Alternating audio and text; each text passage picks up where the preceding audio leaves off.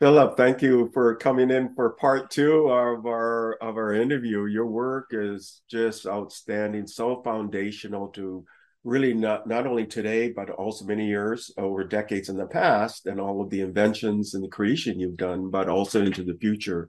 Really, semiconductor technology and the foundational work you're doing, it really drives everything else in essence, right? So that's why I wanted to get more about where your work is going. We just didn't have enough time for the first interview, so we're going to continue in that journey. So again, thank you for coming in. Sure, happy to be here. Thank you. So we're going to jump right into it. I wanted to get into more of your work that's current. We talked about your carbon electronics. You've been doing that for decades, and you've been realizing that into fruition. And you work with foundries and things on that already. And we talked about 2D layered materials already.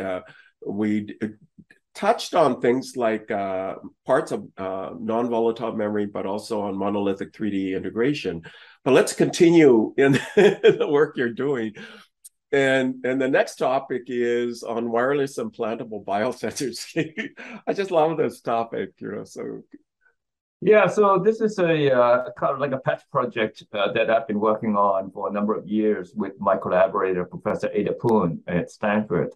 And she's a wireless expert and has been applying her skills to not only wireless communications, which many people may be familiar with, but also on the use of wireless communications in biosensing and communications with biomedical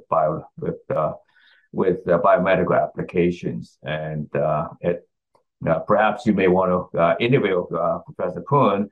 Also, she's done fantastic work in this field. And so this pet project started kind of in an interesting way. I met somebody from the medical school in the Vice Cafe in our department headquarters building in the Packard building.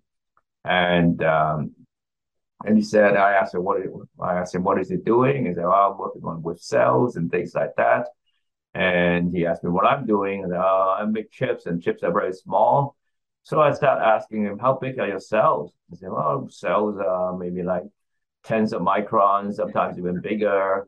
And I said, wow, tens of microns is really huge. I can literally put a ton of transistors inside your cell.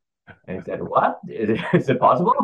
And so that started that conversation. And then I realized that the nanofabrication methods have been so advanced that nowadays that you can the devices that you make, the transistors and the memory and the wireless communications means that you can have a so small compared with the size of a cell. So you can actually fit a whole chip inside a cell. And so, of course, I'm no wireless expert. So I found my colleague Ada Poon, who also found that idea intriguing. And so the two of us, and also the person from the medical school, Demi Atkin, started working on this topic. And meanwhile, there was another professor at the medical school, Professor Mike McConnell, who was a cardiologist and also intrigued by this idea. So kind of on and off, we collaborated, and because this really requires a medical knowledge and knowledge about biology. So I started say, okay, how do we put a chip inside a cell? And research the literature, and lo and behold, nobody has done this before. There have been electronics in and around an organ, for example. You probably hear about an endoscope pill camera. You can swallow a pill and then you can take pictures inside your gut. But those are at the organ level. And you can also have things that exist around the tissue level. Like, for example, you can have brain implants that are right next to the tissues and things like that. But it seems that nobody's done anything to put electronics inside a cell. So I say, wow, that's interesting. Let me give it a try. And so I started working with Ada Poon on designing chips that can go inside the cell and can also wirelessly communicate with it. And of course, once you put it inside a cell, you cannot kill the cell, otherwise it defeats the whole purpose. Right? Why do you want to put it in there? And so we find a way to put chips inside the cell and actually monitor how the cell would behave after the chips goes in there. And we actually did a lot of cell imaging to determine that the cell function kind of normally, and also the cell can also divide. So through the normal cell division process. Of course, the cell divides, the chips don't divide by itself. That would be another miracle. uh, so that's how like the beginning of the project, and we are at a point where I think we could then put a chip inside a cell and communicate with it. And the next thing we want to do is to affect the behavior of the cell. And for example, having a means to maybe release a drug or something like that remotely, wirelessly, and so that the cell behavior would be affected. And that would be sort of like a means to do biology with kind of change the course of biology, how the cell works without going through kind of with electronic means. Let me put it this way, with electronic means. And previously, the way we affect how cells behave have always been through chemical signaling, chemical means, and biological means, but have never been through electrical means. And so having this electrical means perhaps would open up a new way to interact with biology at a cell level, and perhaps help us find more information about how the cell functions. And so that's kind of like the motivation of the work. That's really such a novel application because you have such expertise in nanofabrication, right? So, and then when this researcher talks about a cell size, you're thinking, well, that's actually quite big. Yeah, it's very big. And yeah, you could easily put in different sort of chip-like structures in there and things like that, right? And then and this is precision medicine. This is definitely personalized medicine as well. Yeah, the combination, and it's translational, which means you can do something useful. So I think that's amazing. And in fact, I mentioned earlier, I just came off an interview with the chairman of the Teraseki Institute for Biomedical Innovation, and they're working at sort of this micro level, but I think your work would be so perfect in the work that they're doing anyway. So I'll mention your work to them because they're working at these very small scales as well, but you're even smaller. So I think that's... Yeah, currently we're working with another professor at UCSF, Professor Wallace Marshall, and our goal is to demonstrate that the chip can release a drug and change how the cell behave.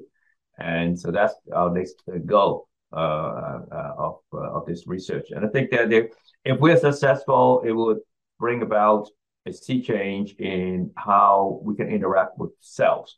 Because previously it's only through biological or chemical means. You have to create a new cell, you have to make something, you have to put some chemicals in it, but now we can do it remotely using electrical means.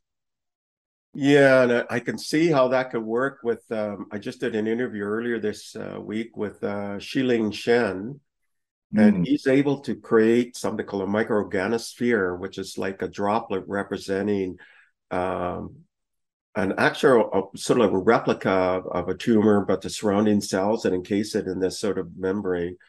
And then he can replicate it. He can automate that. And then he can also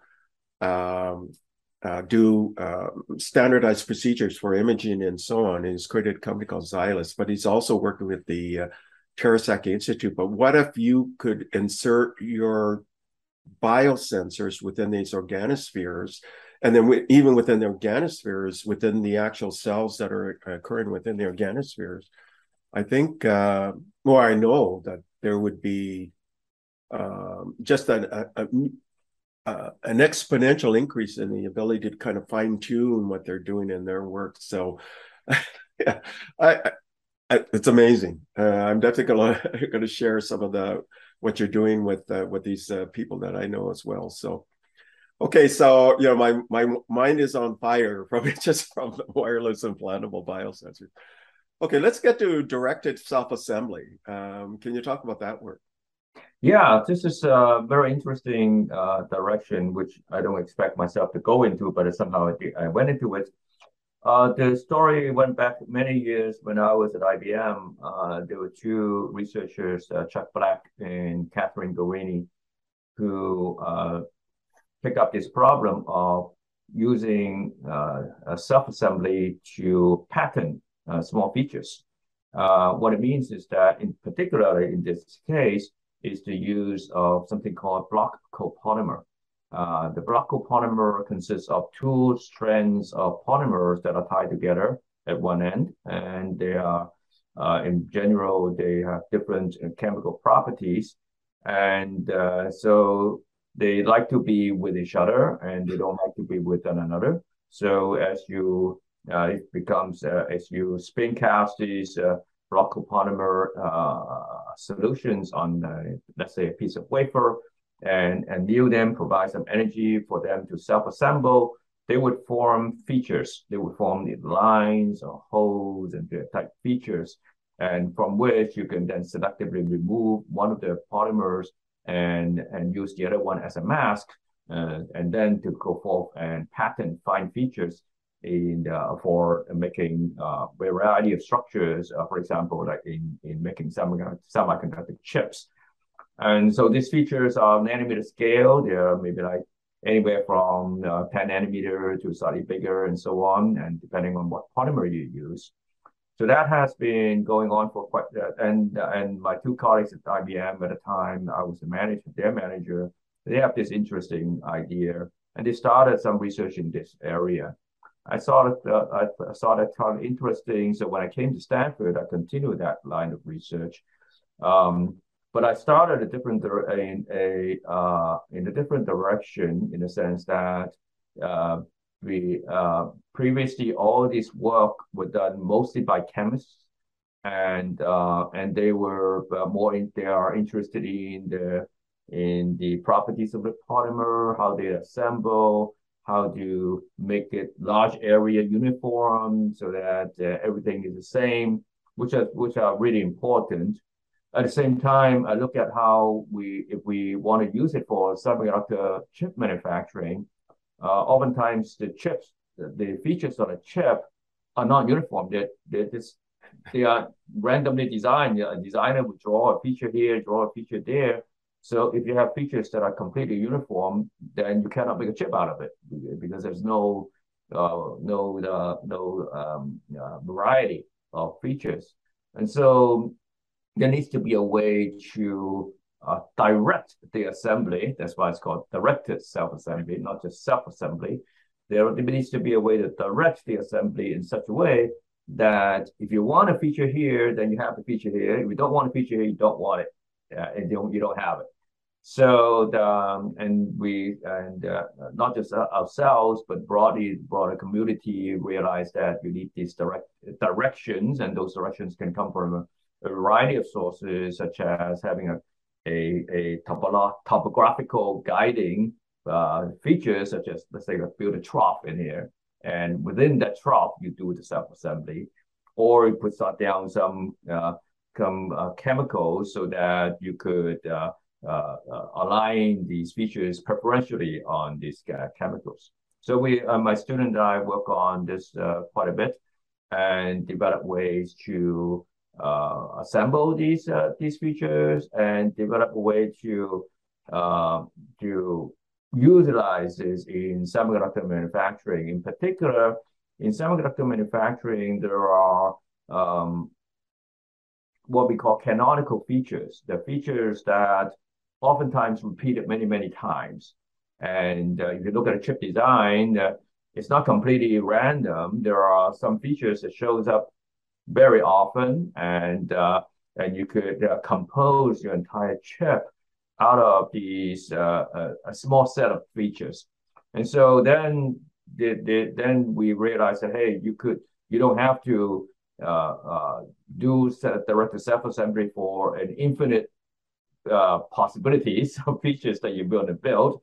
But if you look carefully on a chip, you can have a limited set of features that you can learn how to build, and then using those canonical features, you can compose the entire chip. So, similar to you have 26 letters of the alphabet, you can write anything you want out of these 26 letters of the alphabet. So all we need to know is to learn how to write the alphabet, and then you can compose the entire Tale of Two Cities, right, for example. So that's what we're working on, and that's and the industry for a while has been very active in this field, and that all technology comes and go for a while. Then the extreme ultraviolet EUV lithography came along, and that was lithography technology able to patent features that those directed self-assembly are able to access. So there was so the directed self-assembly has not yet been introduced in the manufacturing because the alternative is actually doing much better. But now going forward, even with the EUV lithography, which can pattern very fine features, there are the features that are very small, that are nanometer scale, are not very perfect. So now the industry is going back to look at these directed self-assembly and say, can we use this Brockle polymer to repair the features? If you have a features that is patterned but not quite perfect, we have a kind of rough edges, maybe you can use the directed self-assembly to make the edges smoother, because the length of the polymer is fixed by the polymer itself. So the expectation is that with the directed self-assembly, one would be able to build small features that are more uniform and with much better properties than just using the lithography alone. So that's kind of it's still a very active research topic right now in industry.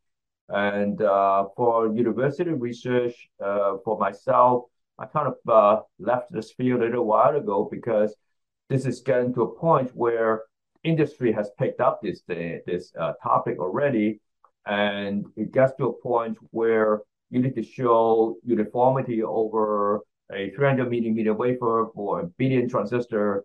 That's something that universities cannot do. So I guess our contribution to that has kind of has come and gone, and then the industry has picked up those basic concepts already.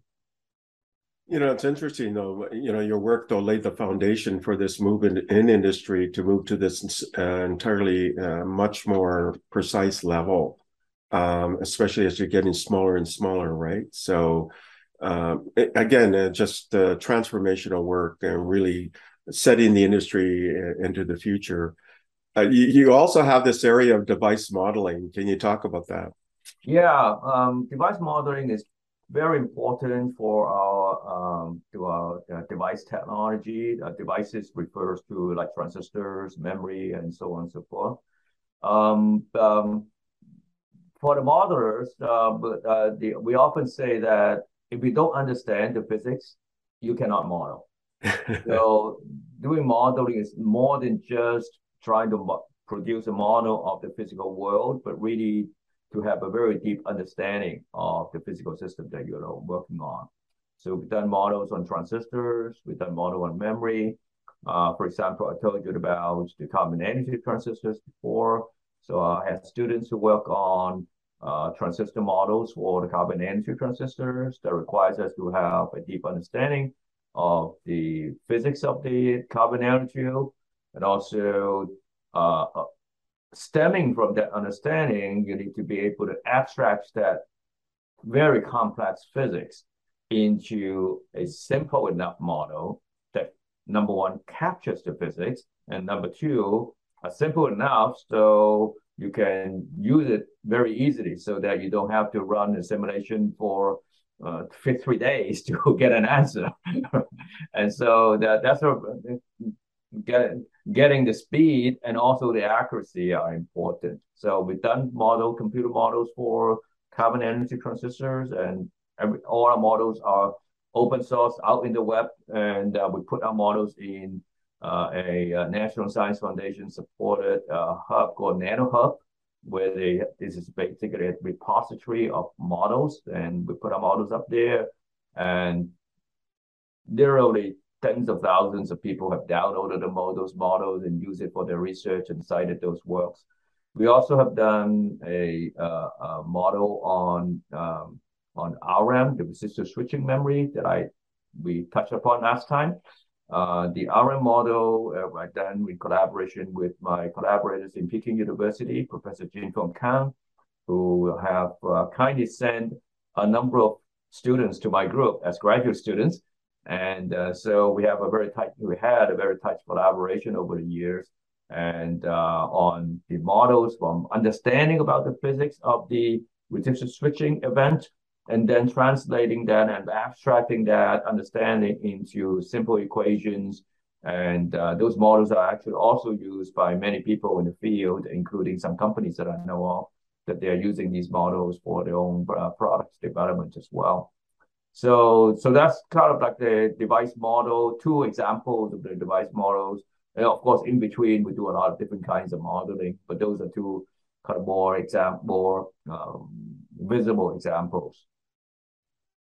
Again, it improves or speeds up the research time, right? When you have models. Oh yeah, it does, because you need to be able to not only work at a single device level, but also be able to string those devices together in a circuit and in a system. And without a model of the device, either the memory or the logic transistors, you will not be able to know what the circuit would look like or how the whole system would perform. For example, in the carbon energy transistors, at the transistor level, we all know there's how much current drive you have and how much power you consume at a single device. But then the next question is, okay, let's say you have this transistor working in the system. Let's say you build your entire iPhone out of the carbon energy transistors. What would be the system level impact? How is that going to be a longer battery life? Is it going to be faster, and so on? So you need these models to help you examine or the system level impact, and so those models are used, and we actually use them along with our industry partners to assess if you did make this kind of devices possible, what would the system performance would look like? So that's one question. The other kind of question we want to ask is in the other direction is that if I change this device design, if I change the way I design the device, how would it affect the system level performance? And that's very useful for the device technologists, because we need some guidance about what to do. Of course, we have some inkling through our understanding of the device physics and how systems are designed. We have some inklings about the impact they may have. But then to translate that inkling into quantitative numbers requires a model to do and a system to simulate that. Yeah, and I can see how this would improve the efficiencies of the fabrication process, right? Because you're modeling prior to fabricating, so you have a pretty good idea if it's going to work or not.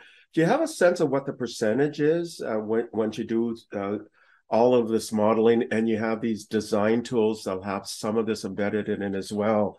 And then when you fabricate, you have a pretty good idea it's going to work. What is that percentage, or can you quantify it in that way? Well, of course, when we as engineer, we started with talking about modeling. But I guess your audience may be familiar with today another buzzword called digital twin. And that actually is just digital twin. Right, it's a digital twin, right? Exactly. It's a digital description of the physical world. Right, it's basically a digital twin, and so being able to make this model or create a digital twin is clearly important in terms of speeding up the development process, because you can try things out very quickly and also screen out a lot of ideas that you think, well, maybe that's good, but well, actually it's not. So you would save a lot of time to screen out things that don't work. Of course, you would never find out things that actually would work by just modeling. You would need to build a real thing.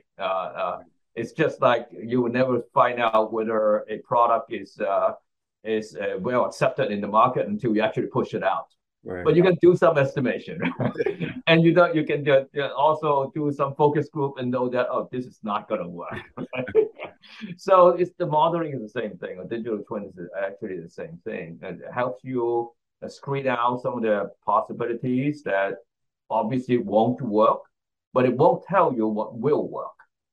It would point you to the right direction, but then the detailed work has to be done in the experiment. Again, it's a really fascinating, but there's this integration of AI when you actually lay out what's going to happen when you fabricate. So between the two, you can improve the results, right? Exactly. So this digital twin idea is just a kind of like modeling on steroid. You're able to model the entire world. How does it work? So I think that's where the society is going, and that's where technology is going. We are at a point where computers are extremely powerful. So right. Even though you may have very complex equations or very complex interactions between different parts, because oftentimes the complexity of the model is the complexity of the interaction between different parts, right? Right. So you have basically an entire world you want to model, and there's so many moving parts, so the problem becomes extremely complex. But fortunately, computing technology has advanced tremendously, and you want to be able to model a good part of the world in the future, in the very near future, I think.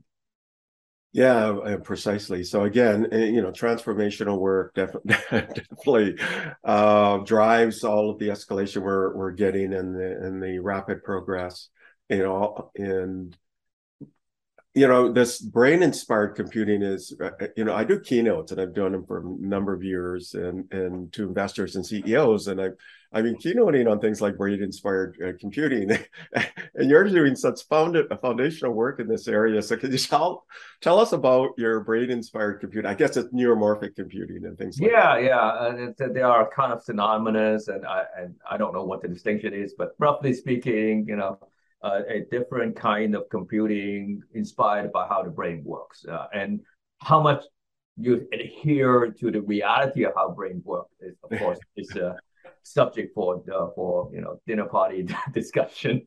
But generally speaking, is kind of do computing inspired by how the brain works. And I came into that quite a few years ago when DARPA started a project called the Synapse. And some of the audience may be familiar with this. And this Synapse project has many teams participating in it. And I was part of the team from IBM, and led by IBM Research. And they eventually produced a chip called the True North. And I wasn't the part that designed the True North, but within the bigger project of the Synapse project, there was a part that tried to develop a electronic element that emulates the functions of a synapse in the brain. The brain consists of synapses and neurons. Synapses are basically biological structures that weigh the importance of the input signals and send them off to the neurons, which then sums up the inputs from many synapses and determines to fire an output pulse or not. So the brain has many synapses. The brain has about 10 to the 10th neurons and about 10 to the 14th synapses. So there's a lot of synapses. And so the idea is that if you were to emulate how the brain would do computation, then you would need a lot of these synapses.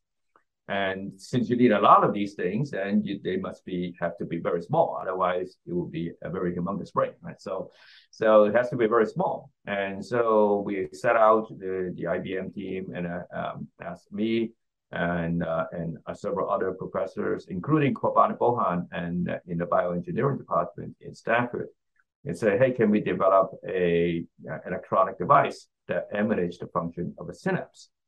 And so at the time, I had a student and a postdoc, student Rakesh J. Singh and postdoc Dougal Kuzum. Dougal Kuzum is now a professor in UC San Diego. And so at the time, we set out to build an electronic device that emulates the function of a synapse. And there are some high-level abstraction of what a biological synapse would do. And we took that because I don't know anything about biology. So I took that abstraction and say, okay, can I make an electronic device that produces the same behavior as that abstraction, that high-level abstraction? And after some time, my students and the postdoc were able to produce that. And that was kind of like the beginning of a field of research in which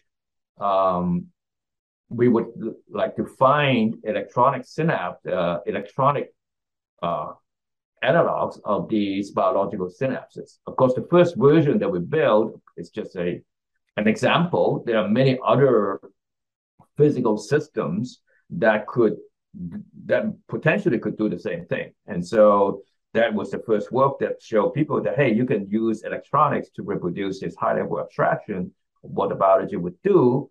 And then other people will come in and say, hey, you do this with this device, maybe my devices can do this even better.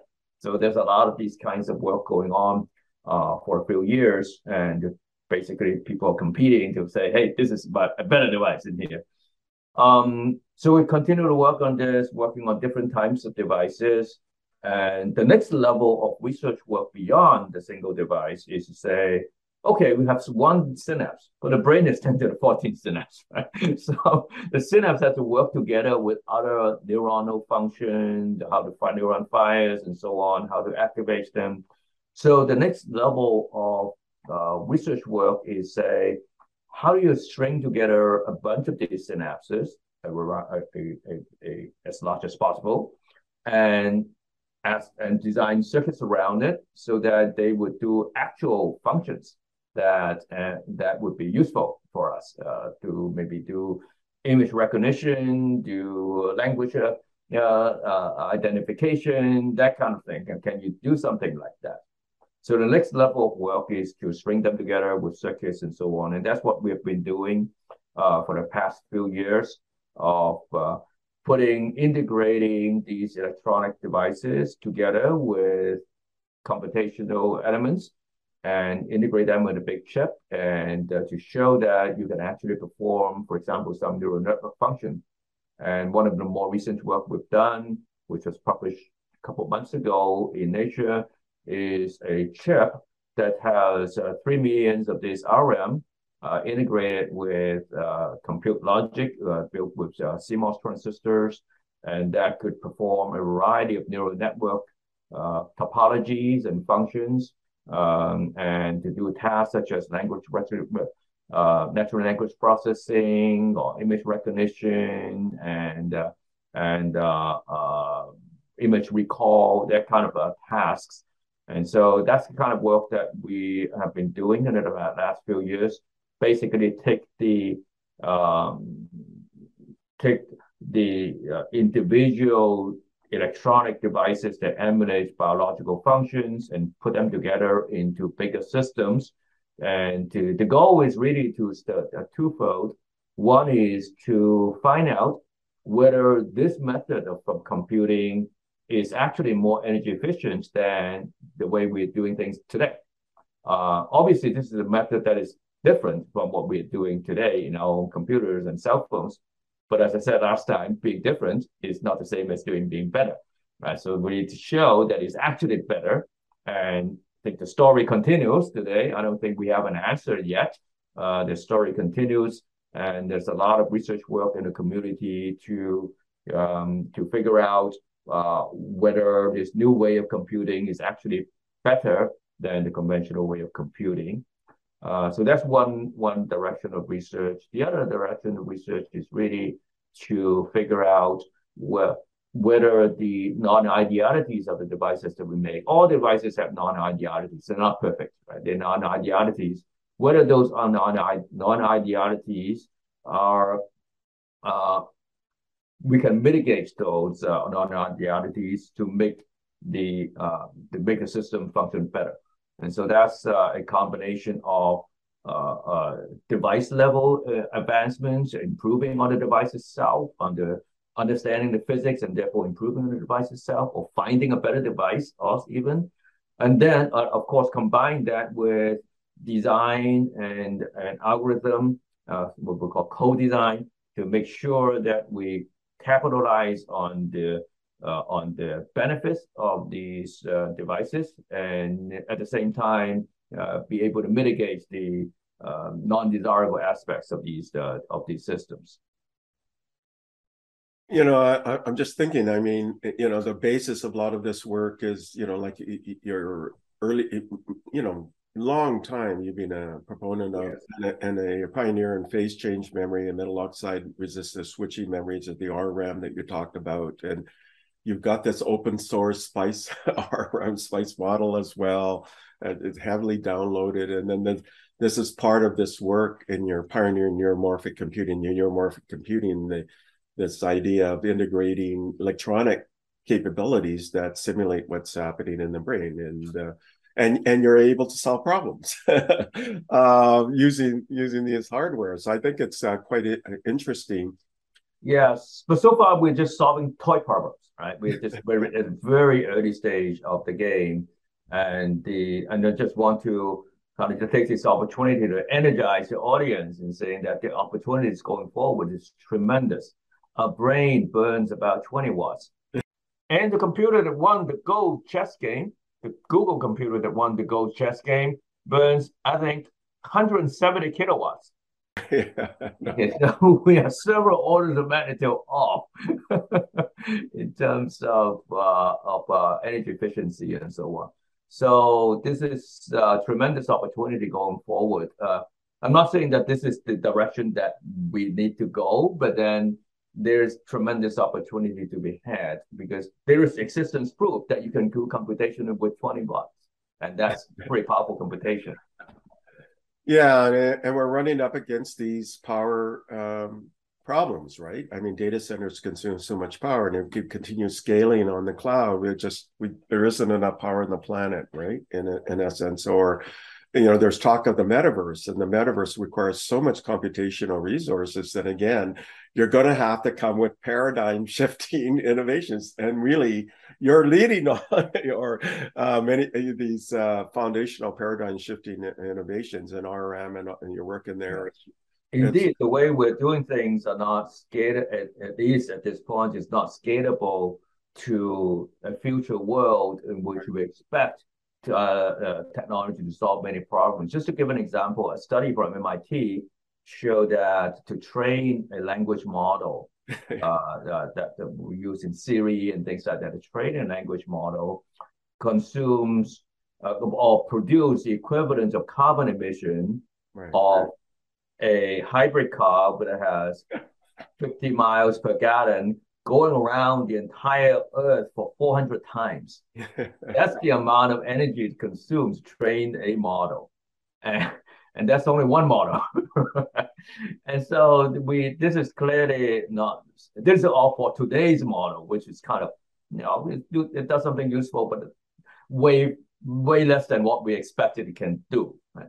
And so for a future world in which we have a metaverse and so on, we really need tremendous improvement in energy efficiency and that in computation, and that's so foundational to everything that we do. And if we look into all the things that we wanted to do, they were all limited by the energy of computation. And so that's finding solutions to that is really important foundational research that needs to be done. Yeah, and you know, you talk about the language models. I mean, GPT-3 is 175 billion parameters, but now they're exceeding 1 trillion. Already. Yeah. And, Right. and the prediction is next year that could exceed over 100 trillion. And, Exactly. So where do you find all the computational power to train the model and to do inferencing and so on? And I would say I was joking with another friend of mine the other day. We were talking about metaverse, META, metaverse, right? Like in metaphysics. But I think we should also talk about metaverse, MATTER, physical matter. yeah. Yeah, and your memory modeling and phenomenological understanding, scaling, and all of that is part of the solutions, right? And that's why I think your work is just so foundational, and it's so really inflection points throughout your entire career, from your research at IBM and then continuing afterwards. So you're always leading in many respects. I want to shift gears a little bit too now, because you have leadership positions at these multi-universe research centers of the National Science Foundation, the Semiconductor Research Corporation. You're a founding faculty co-director of the Stanford System X Alliance, and you're a director of the Stanford nanofabrication facility. Can you talk about that work and why you've taken on these leadership roles, and what do you hope to gain in terms of the benefit of humanity and really furthering the field by working in these leadership roles with these alliances and groups and so on? Thank you for bringing this up. Let's start local at Stanford in here, and then we branch out to further, right? Locally at Stanford, I have taken recent years taken up two kind of responsibility. One is I'm the director of the Stanford Nanofabrication Facility. This is a shared facilities on campus that's shared not only among all the campus users, but also around the world. Anybody who wants to come and use it, we can just pay up and then we can use it. And we don't own any of your IP or anything like that. You just come in and do your own thing. And so we provide these infrastructure for people to do their research on nanofabrication, making from computer chips to microfluidic devices for biomedical devices, or making nanostructures for batteries, or building solar cells and things like that. Anything that requires the use of these, generally speaking, semiconductor manufacturing infrastructure, fabrication infrastructure. The Stanford Nanofabrication Facility is probably one of the first such shared facilities, I would say, at least in the US, perhaps in the world as well. And it was started back in the 80s when I was still a graduate student. And it was one of the pioneering efforts of the previous generation of faculty at Stanford who came up with this idea that we need a shared facilities to serve the broader community of people who can fabricate things. And that lowered, because many of these fabrication processes requires tools that are rather expensive. That's number one. Number two, requires very knowledgeable staff to develop processes and keep the tools running, and also not only that, to pass on the knowledge of the fabrication processes from one generation of students to another generation of students. One thing that constantly happens in the university is that we have a constant flow of students. By the time the students learn how to do things really well, time for them to graduate. So we're always dealing with students that do not have the skills, and we just train them, and then they would develop the skills as they move along in their education. So having this infrastructure is tremendously useful, because then many of the researchers do not need to own this very complex infrastructure, but then they can use that to their own research. And that's one of the key points about these shared facilities. And since that time, since the early 80s, when Stanford started these nanofabrication facilities, many universities around the country and also around the world have developed these kinds of facilities as well. And today, if you look into in a broader scope, people may be hearing from the CHIPS Act, then they're talking about a national infrastructure to enable laboratory to manufacturing, what they call lab to fab translation. Fab refers to the semiconductor manufacturing plants, which is typically called a fab, to enable lab to fab translation. And it's the same idea, but at a bigger national scale, that companies and researchers that have good ideas that needs to be proven out requires a rather complex and expensive infrastructure to prove out their ideas. And instead of everybody building their own thing, where we can just come together in a common facility and do, and which is well maintained, well kept, with knowledgeable staff, and to prove out the idea. So that's starting from the 80s on this shared facilities on the Stanford campus to today's national infrastructure that our President Biden is talking about. So that's an evolution of several decades of not only basically the semiconductor industry going from very simple laboratory type demonstration to really much larger scale manufacturing enterprise. So that's kind of the short story of the Stanford Nanofabrication Facility. And as a faculty member here, I have myself benefited from the use of this facility for many years. And so when the dean asked me to take up this responsibility, I say, okay, it's time for me to give back. And so I will pick up this responsibility here. You've mentioned about the Systemics Alliance, which is also quite interesting. Many years ago, also back in the 80s, at Stanford, several faculty members came up with this idea of a center, what they call it the Center for Integrated Systems. That was back in the 80s, and at the time, systems were much simpler at the time, obviously. And the Center for Integrated Systems started out as an industry affiliate program.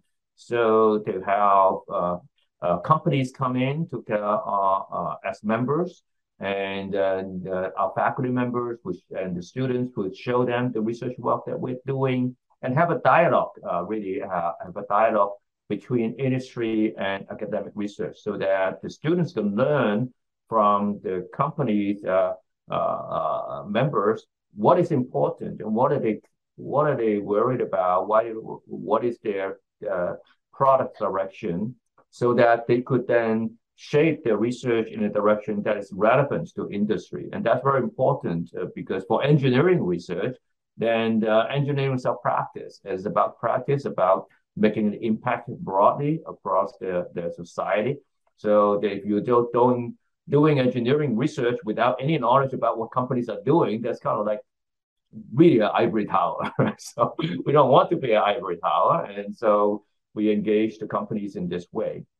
And that has gone on for quite a number of years. And at the time, it's a reflection of how technology goes. In the beginning years of semiconductor technology, a lot of the advancements were driven from the bottom.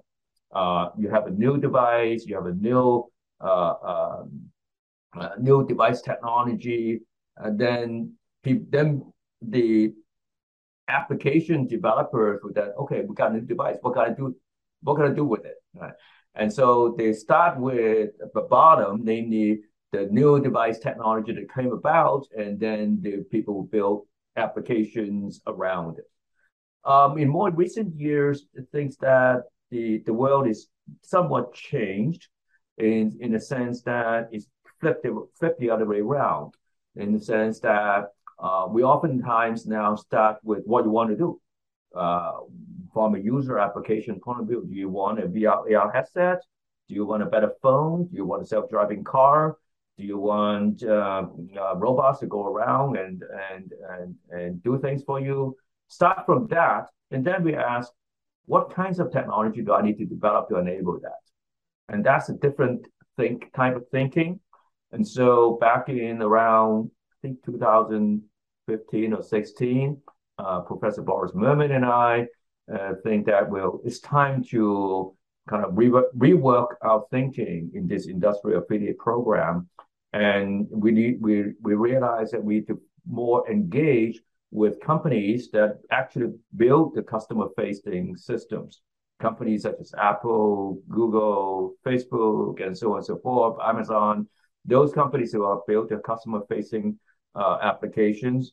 From there, we would then derive the needs for all the technologies that is foundational to that application.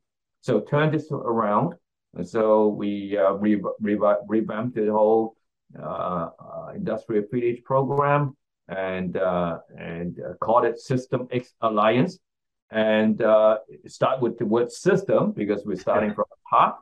And we call it an alliance because it is really an alliance. It's not a center of something, because the center of something kind of connotes the notion that I'm the center of the universe, you all come here, right? Which is not true. It's really an alliance between companies, industrial practitioners, and the research work that goes on campus. So it's an alliance.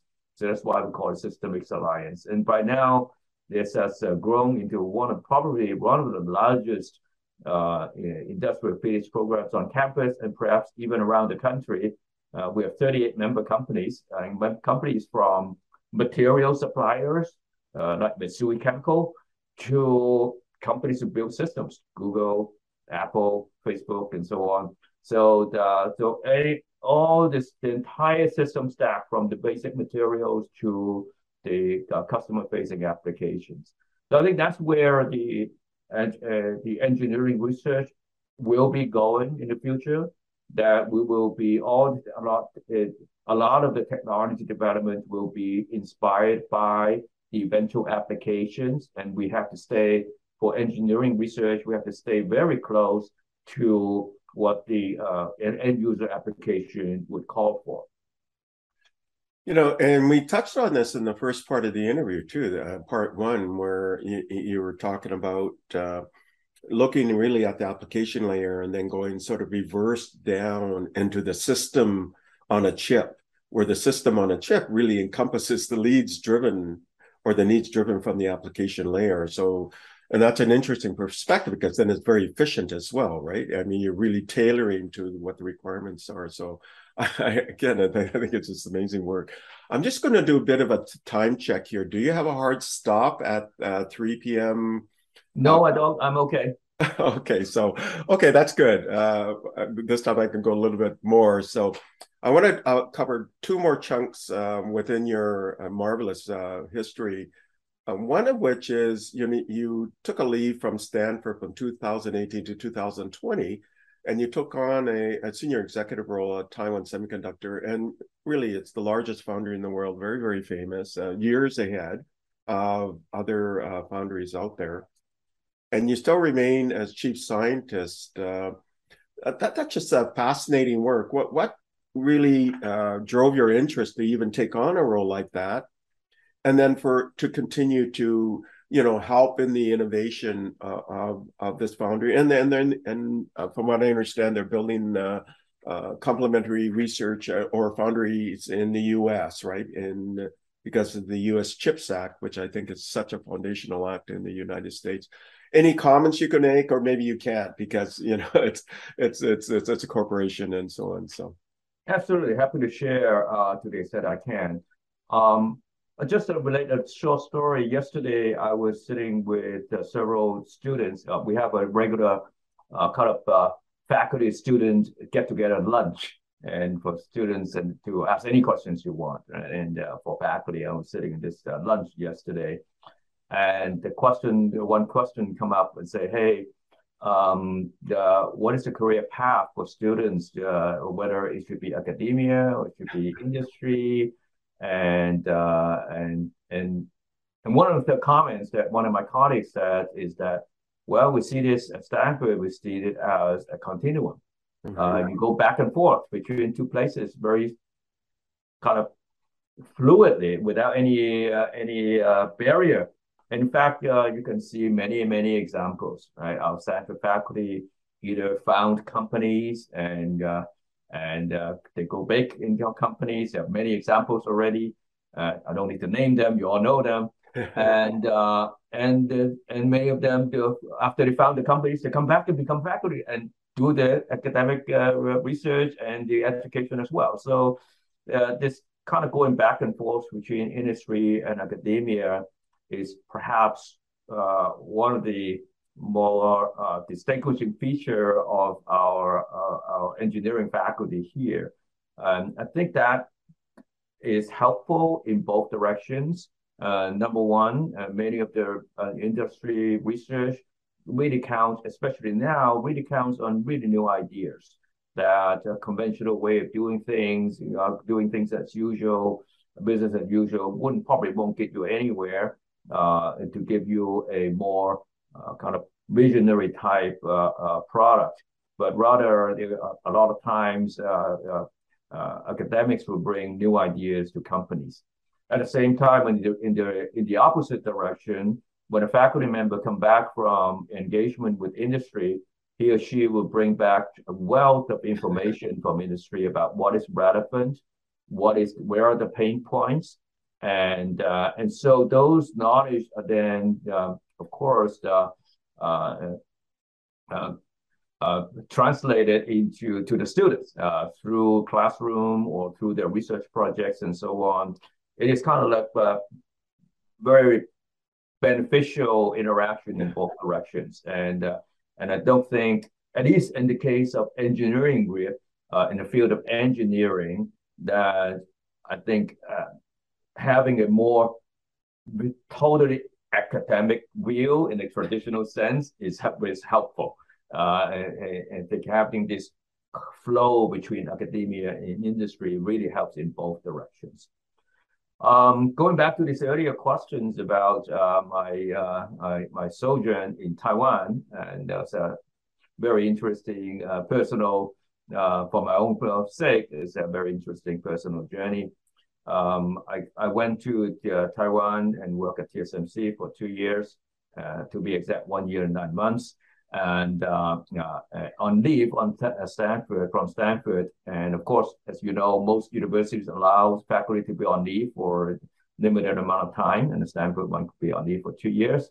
So by the time I took up that position in Taiwan, I have been at Stanford for 16 years already, without taking a break. And that's kind of unusual. And I figured that maybe I should take a break and learn something new. And because technology evolved very fast, very rapid. And between the time I left IBM, that was more than 16 years since, technology has moved tremendously. And so when I left IBM, I was very familiar with all the semiconductor technologies in and out, because I was at the forefront. I was the one who developed the latest, more future generations of technology. So I would really know what the industry is doing. But 16 years after that, I'm not so sure I still know too much about it. So it's time to get back and understand it. And so that's part of the motivation. The other motivation really is an opportunity to make a difference, because, as you know, most academics like to make a difference. And my mission at the company was to help them develop their research organization. And as you know, you have to develop a new product, you have to really front-end research work, which then become translated into actual pathfinding and product development type work.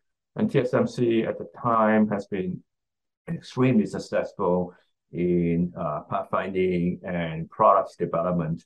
But they realized that because they are now at the front end of the pack now in terms of technology, that it would be necessary for them to have further headlights into the future. It's more or less like driving in the fog, and you need to be able to see further to allow them to stay at the forefront of technology. So one of my missions was to help them build a research organization.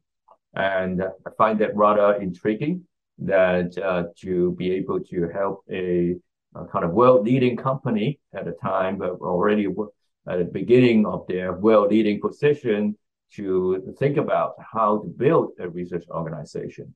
Now, if you think about industrial research, of course, you can think of like Bell Labs and IBM and RCA of the previous era, and then you have TI, HP, and all these very prominent Hitachi and Toshiba, all these very prominent industrial research labs.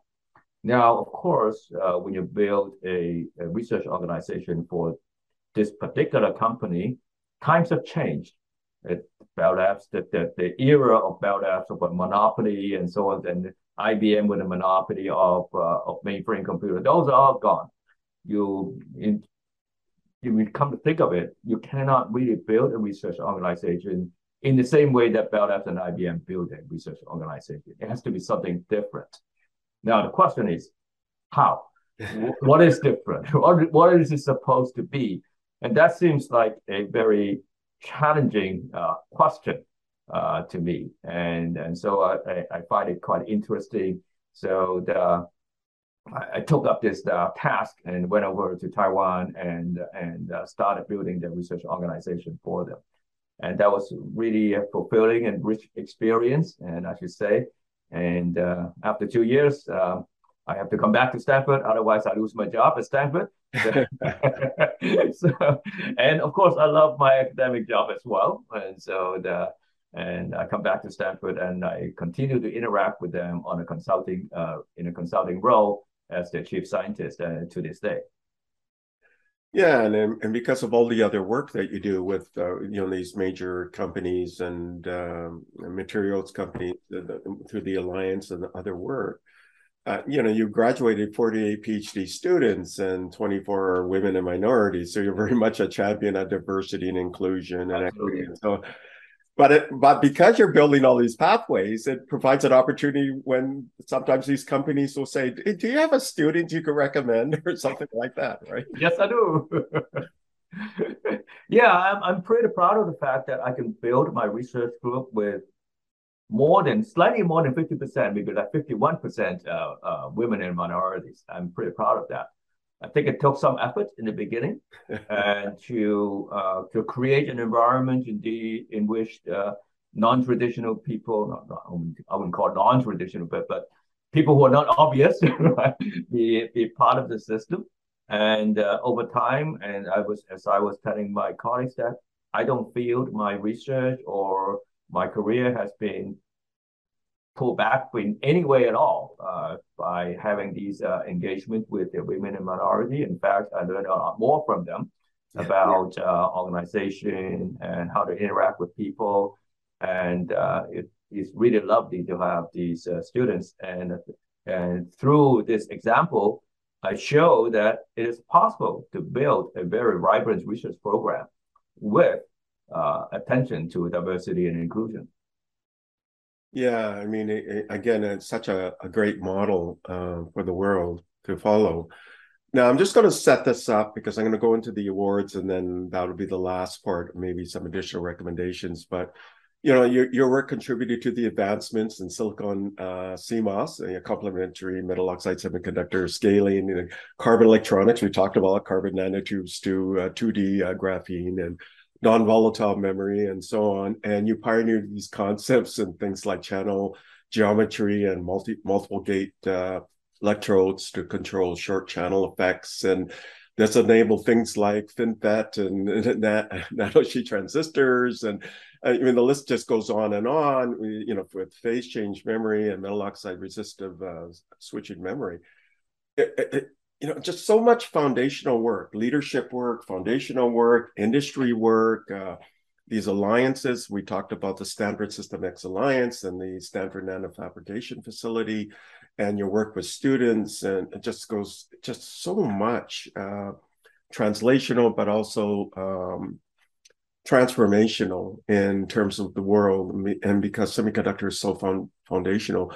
But you won awards, and so I just wanted to talk about some of those awards. Like You're a fellow of the IEEE. In fact, the reason I'm interviewing you is the IEEE organization reached out and they said, you know what, there's this amazing pioneer. His name is Willard Wong, and he's just received this top award, the Andrew S. Grobe Award for contributions to novel and advanced semiconductor device concepts and their implementation. But you've also won the IEEE Electronic Devices Society's highest honor, and that's recognizing outstanding technical contributions to the field of electron devices that made a lasting impact. And when kind of the list goes on, right?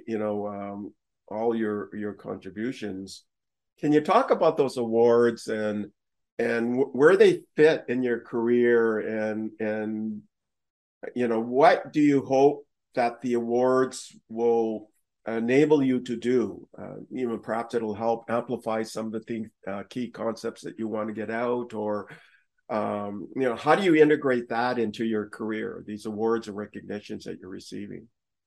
Thank you for bringing it up. First of all, I would really like to emphasize that even though awards tend to honor a single person or few persons, it's really a collection of people and collaboration and work that led to the recognition of those technical work. And I should emphasize that I've been helped by many of my collaborators, friends, and colleagues at IBM, at Stanford, and also worldwide, because this is in many cases, a worldwide collaboration. And I should really emphasize that even though I was singled out as the reward recipient, it is really my friends and colleagues and collaborators that really make this happen. And I really appreciate that. I wouldn't be able to go into all the names because it would take a long time. And I'm sure that you know who you are. And really thank you for the collaboration. As far as the how it fits into the career, I think it is a manifestation of, I think most awards kind of fall into this category, that things that you've done at the time, it wasn't that clear that it has some long-lasting impact, but it would take years afterwards to realize that, oh yeah, this is what this work is about, and how this work sits into the broader world of technology advancement. And that goes true for the things that I guess I've been recognized by, singled out as the person to exemplify those accomplishments. And a lot of the work that we've done on semiconductors, on transistors, were done at the time when I was at IBM with many of the colleagues who contributed to the work. And at the time, it was just an idea that maybe this is where the technology will go. And there was clearly no idea that this will be the technology that will eventually become implemented, become useful, and so on. So it goes true for many of the things that we do, and so it appears that the way technology evolves is completely unpredictable, and also affected by many external forces, external environments, and so on. So the only way we can do is to actively shape that environment and towards the direction that we think is the right way to go. And that's kind of what I've been spending a lot of my time on lately. You mentioned the Semiconductor Chips Act and so on, which I believe is clearly a once-in-a-lifetime opportunity for practitioners in our field in semiconductor technology to make an impact to the world. Because semiconductor technology is so foundational to everything that we do, from self-driving cars, social media, VR, AR headsets, to personalized medicine and climate detecting and monitoring climate change, and making sure that we're energy sufficient and so on, economic security, national security. Almost everything we do as you and I discussed, is foundational technology. And so we really need to do this right. And being able to form a alliance around the world to make sure that not only we can continue on our present trajectory, but we also need to be able to ensure that we exceed our current technology improvement trend, because otherwise it would take us too long for us to achieve those goals. And so it's really time for the entire community to come together and think about how best to collaborate and form alliances, not only in the US, but also across the nations, to make sure that these technology advances are facilitated and have low energy barrier, and also have a very vibrant industry for future students to go into. Imagine if you were, we were talking about, there has been a lot of talk about workforce training. And workforce training has two parts. One, you provide the training. Two, you need to have the people who wants to have that training. Because if you don't have the training mechanism, but nobody wants to take that training, it doesn't achieve the purpose. So how do you make sure that there are people who wants to get that training? Is for them to realize that this is a industry or a discipline in which they could make an impact. They could have a good career. They could realize their career goals. They could utilize their skills and make contribution to the industry, to the world, to society, broader society. So we really need to have a very vibrant industry for potential students to say, hey, this is something I wanted to do, because after I get done with this training, there are many opportunities and there are many career advancement opportunities. Whereas if you're on the opposite side, if you say, after I graduate, there's only 2 companies I can join. Not a very good it's not a very good career.